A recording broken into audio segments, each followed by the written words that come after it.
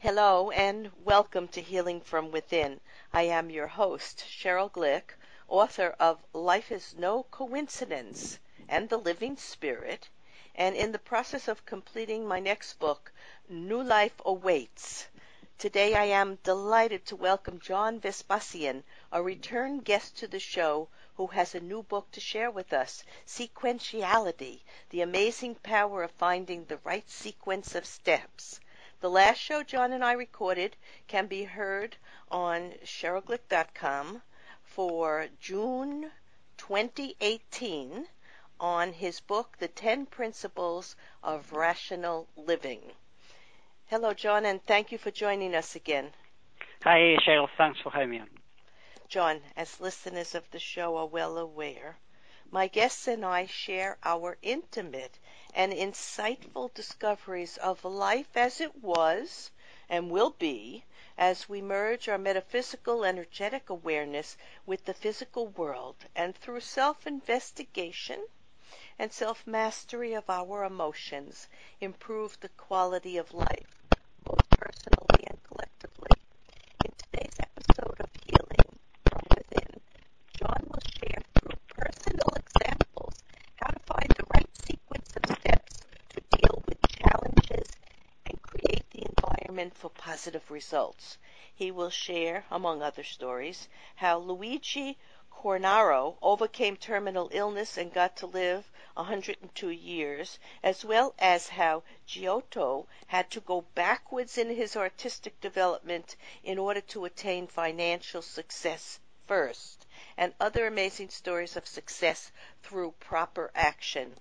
John, you may remember that I always love to ask my guests to think back to their earlier days, perhaps childhood or another event, and to remember a person, place, or event that may have led them to the interests and the life they're living now, and what has encouraged them to follow their chosen path. So think back to a story. I can tell you a story. First time I went to Germany, I was 18, 19 odd years old. I was learning German. I thought it was very, very difficult. It's still a difficult language. I was a bit discouraged, saying, okay, it's going to take forever to learn another language. And then I was there for a couple of weeks, and I realized how much I improved just by trying to speak to people, trying to understand.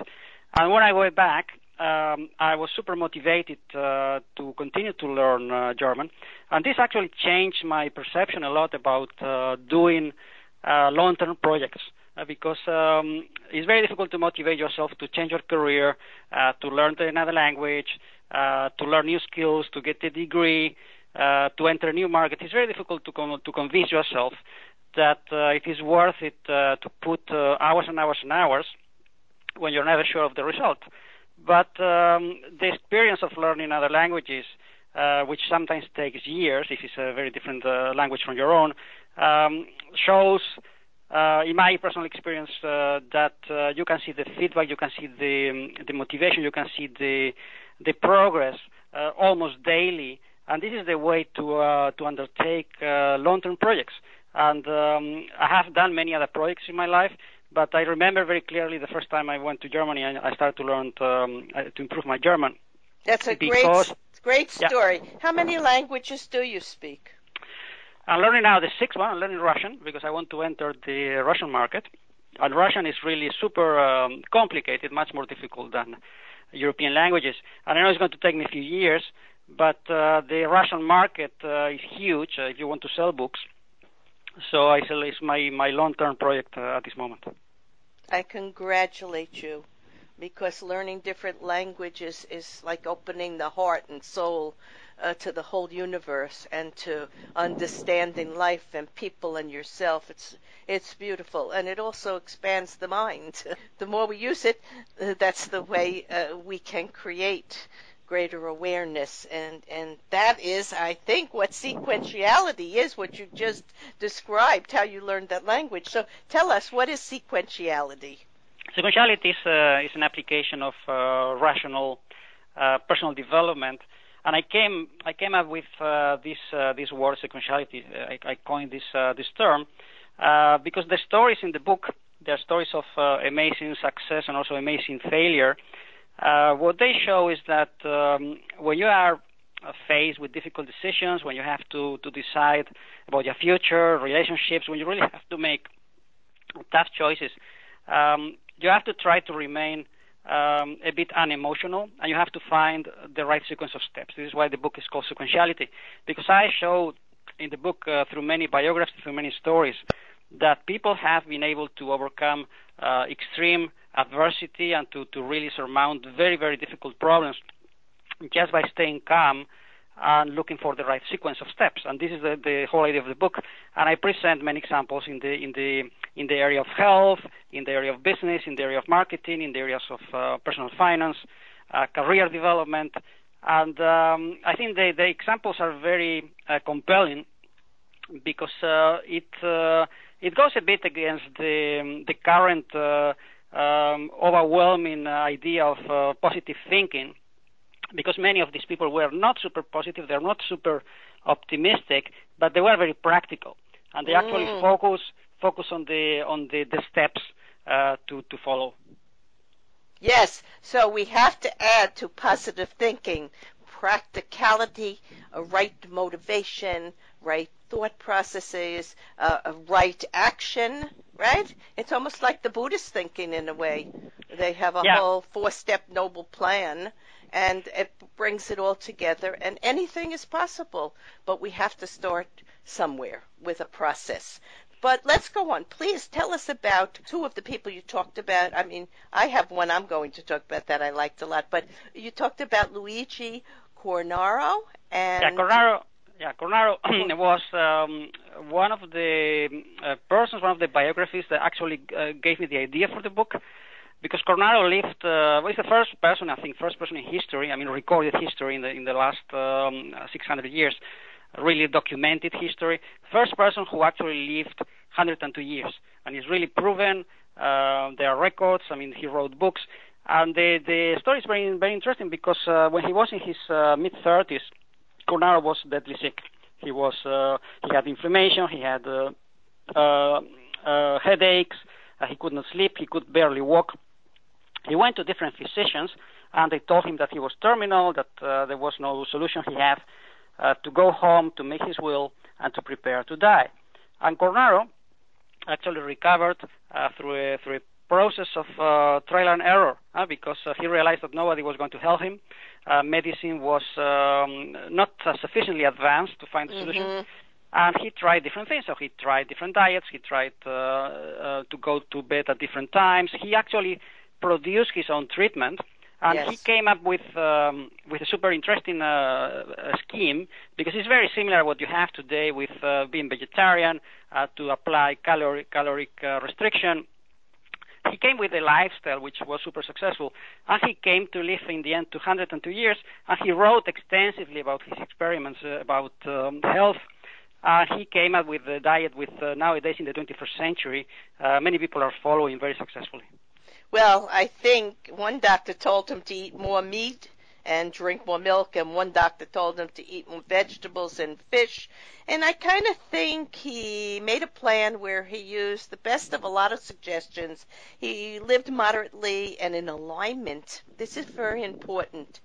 He began to listen to his own inner voice, self-investigate what worked for him, probably conquered a lot of his emotional stresses. And that's part of the plan for all of us, and to calm ourselves and to be accepting of ourselves and to get past a lot of the fears that are causing these physical illnesses. But I liked another story that you told. You told a story of a man named Mendel who had studied, I love this story actually, he studied to become a school teacher, but he failed the oral exams in 1850 and 1856. Now, you say that he had more than enough sufficient knowledge, but due to his shyness, he was virtually paralyzed during the oral examinations. And as a young teacher at 19 years old, I myself remember that exam and how scared I was. I was also a very sensitive young person. but I did pass it, but I remember how difficult it was. So after his massive efforts, the disappointment could have really marked him for life. But he decided that perhaps there was another goal where he could spend his life in a monastery, and he did find success and peace. And so we discover from his story, if one road doesn't work, perhaps it's not the road for us. Perhaps we weren't born to follow that life path, and there might be another path even better for us. So I really like that story, no matter what disappointment we have, to allow the universe and our own spiritual gifts to take us in another direction. All right? Indeed, but I just want to underline that Mendel, in the end, he became world famous. In the end, he became a very famous in his area because he started to make experiments with genetics with plants. But what he never lost was his assets, because he cultivated his skills for years. I mean, he was super hardworking. He was very motivated. It's a pity he never actually got to do what he wanted to do. He wanted to be a teacher. He was super bad at public speaking. I mean, he should have not chosen that particular goal. But in the end, he found his calling. He found his way because he accumulated in his way intellectual assets, knowledge, persistence. And this is something which is common to most stories in the book, that people eventually find a way to success, happiness, healing, because they accumulate different assets, whether it's social network, whether it's good habits, whether it's financial assets, whether it's a knowledge of a certain area or a knowledge of a certain territory.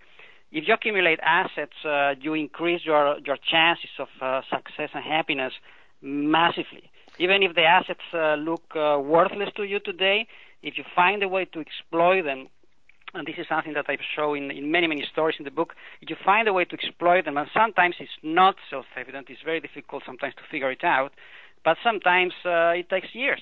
And then eventually, you have to be consistent and patient with yourself and with the process. But perhaps he achieved his goal, because here you and I are so many years later talking about him. So people listening are learning something. So he taught us something. And in his research, you said he wrote and he did experiments and he recorded them and he shared them. So he was a teacher, and I kind of think we're all a teacher for other people. Everyone in our life that we share experiences with, in one way or another, we are learning from them and we are teaching. So I kind of love that story very, very much. In your books, why are you a bit skeptical about positive thinking?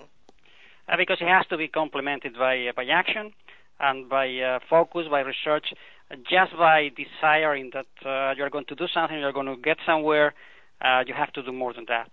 And it's a pity that there are so many people that get hooked on the thinking and feeling and believing, and they forget about the action.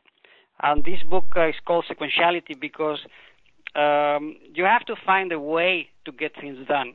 And you can't spend your life thinking and wishing and believing that something's going to happen and nothing happens. You have to go and find a way, and it's not self-evident most of the time. It's not like you read in the personal development books, okay, you have a goal, and then you make a plan, and then you follow the plan. Sometimes people don't have plans, they don't have clear goals. They have a sense of direction, which is something that I stress in my books very, very, very often. So it's much more productive to have a sense of direction. I say, I want to go in this direction. I like this kind of stuff. I like this kind of activities. I like this kind of skills. And then to find a way to use them without getting blinded by goals that might be unrealistic. And this is what happened to Gregor Mendel. Yes, I agree. So with consistent action and clear intention and just developing yourself, as you say, with your languages, you put your effort, time, consistency, resiliency, perseverance, and self-reliance. They're all necessary to add to positive thinking. There's nothing wrong with positive thinking, but it's only part of the equation. Thank you very much for that. According to your research, what is the best method for personal development? The best method is to define or to identify something that you really like, and then to find a way to exploit it. And this is very easy to say and very easy to convey.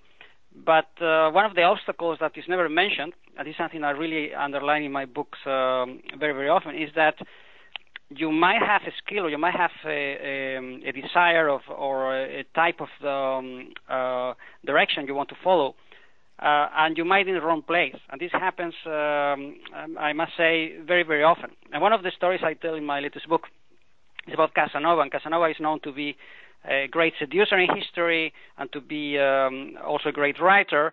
But what few people know is that Casanova was a total disaster for a few decades until he found his way and he made a fortune.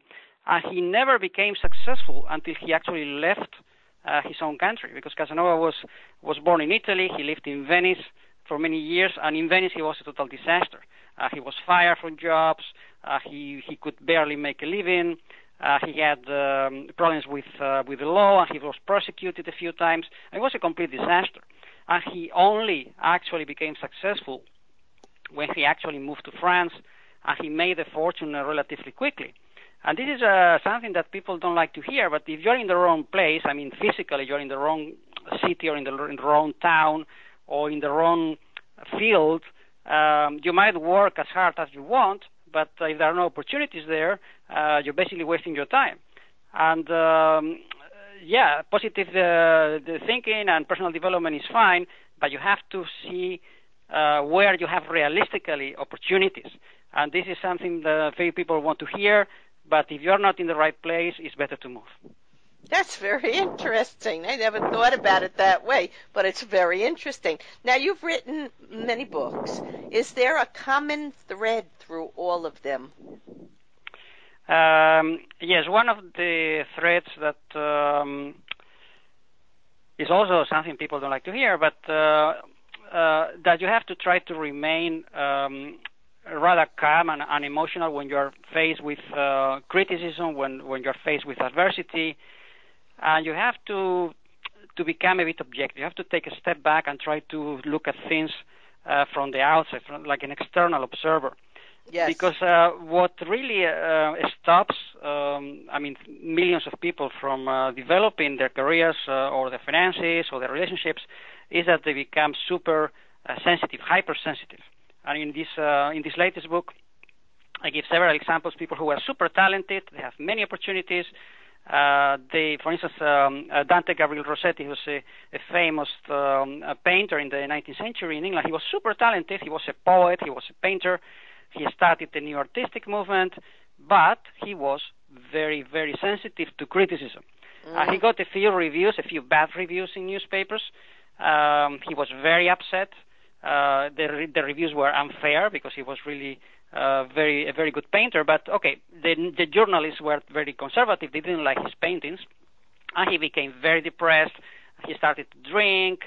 He didn't want to go out. He was at home all the time, and eventually he became very sick because he was addicted to alcohol. And this is something that you have to face it. If people become depressed, discouraged because they are hypersensitive, they have to solve the problem. Because you cannot be positive. You cannot take action if you just become completely paralyzed because someone criticizes you. Because everybody makes mistakes. I make a lot of mistakes because I have to learn a lot of things. But okay, you have to keep going. If you become hypersensitive, it's going to stop you, and you have to avoid it at any cost. You're right, and you also talk about perfection. There is no perfection, and there's no one we really have to answer to, but to our own inner self, or inner wisdom, or soul self. And it's amazing how people put so much emphasis on the outside world and whatever other people expect from them, but they have to just realize what they need, and they will be more successful, happier, healthier if they start to say, for example, someone says something to them that's cruel and not necessary. And they have two ways to handle this. They could either realize that the other person might have a sensitivity or problem and they're acting badly, but they don't have to take it personally.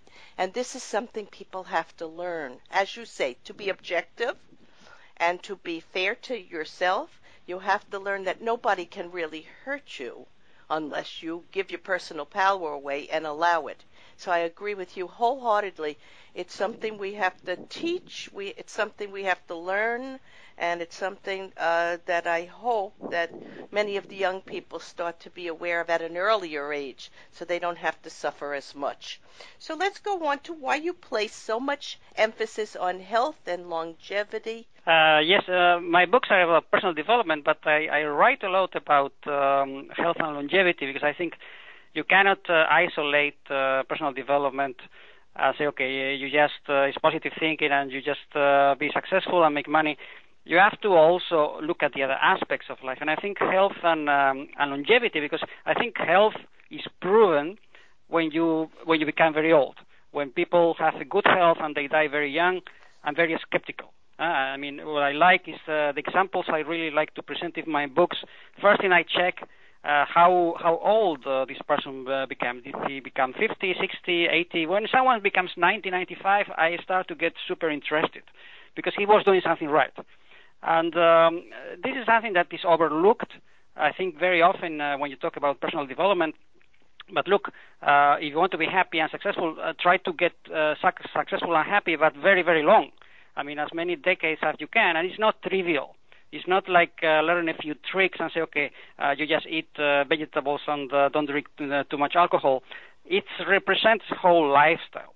It represents the balance between energy and stress, and you have to have good habits, and you have to have good nutrition, and I mean, it's a whole lifestyle thing. And I really underline this thing in my books because personal development without health and if possible with longevity, associated with longevity, is not very credible.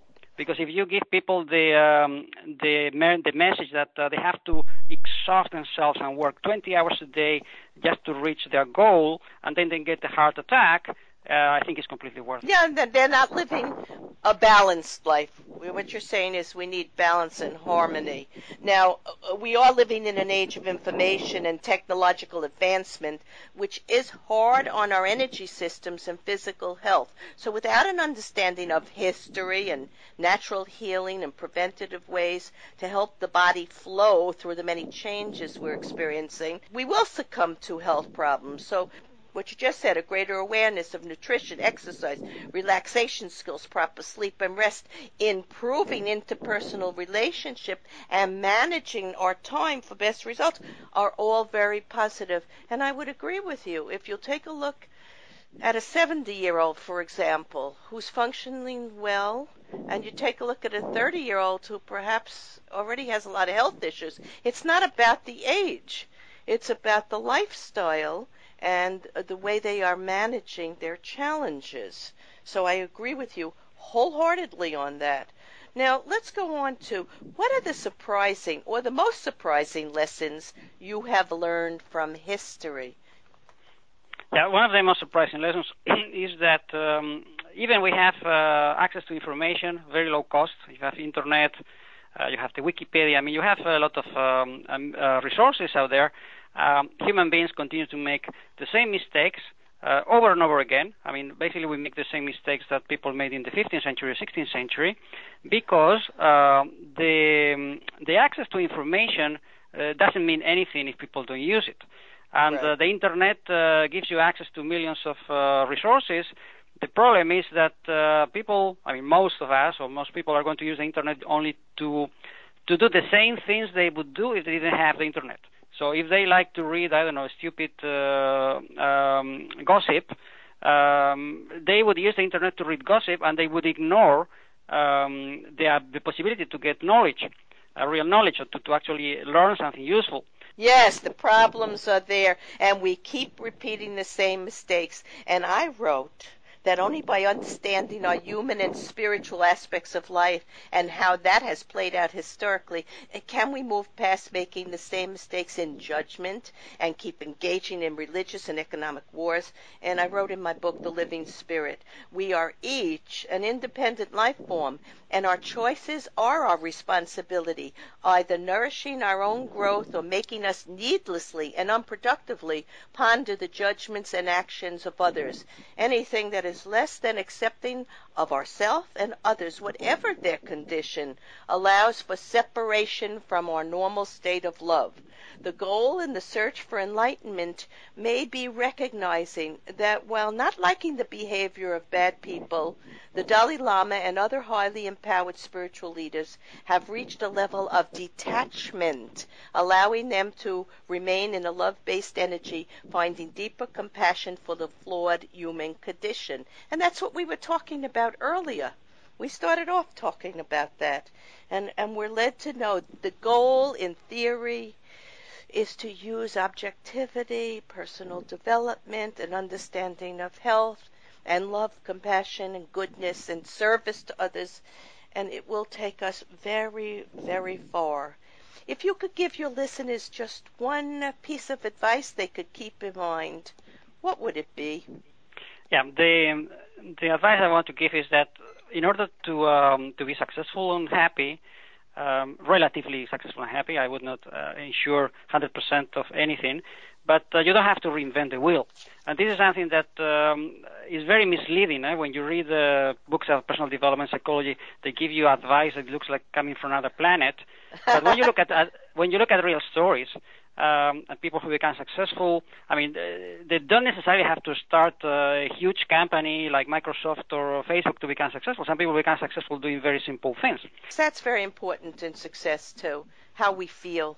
If we feel good about what we're doing, it's not so important about the materialism and the money necessarily.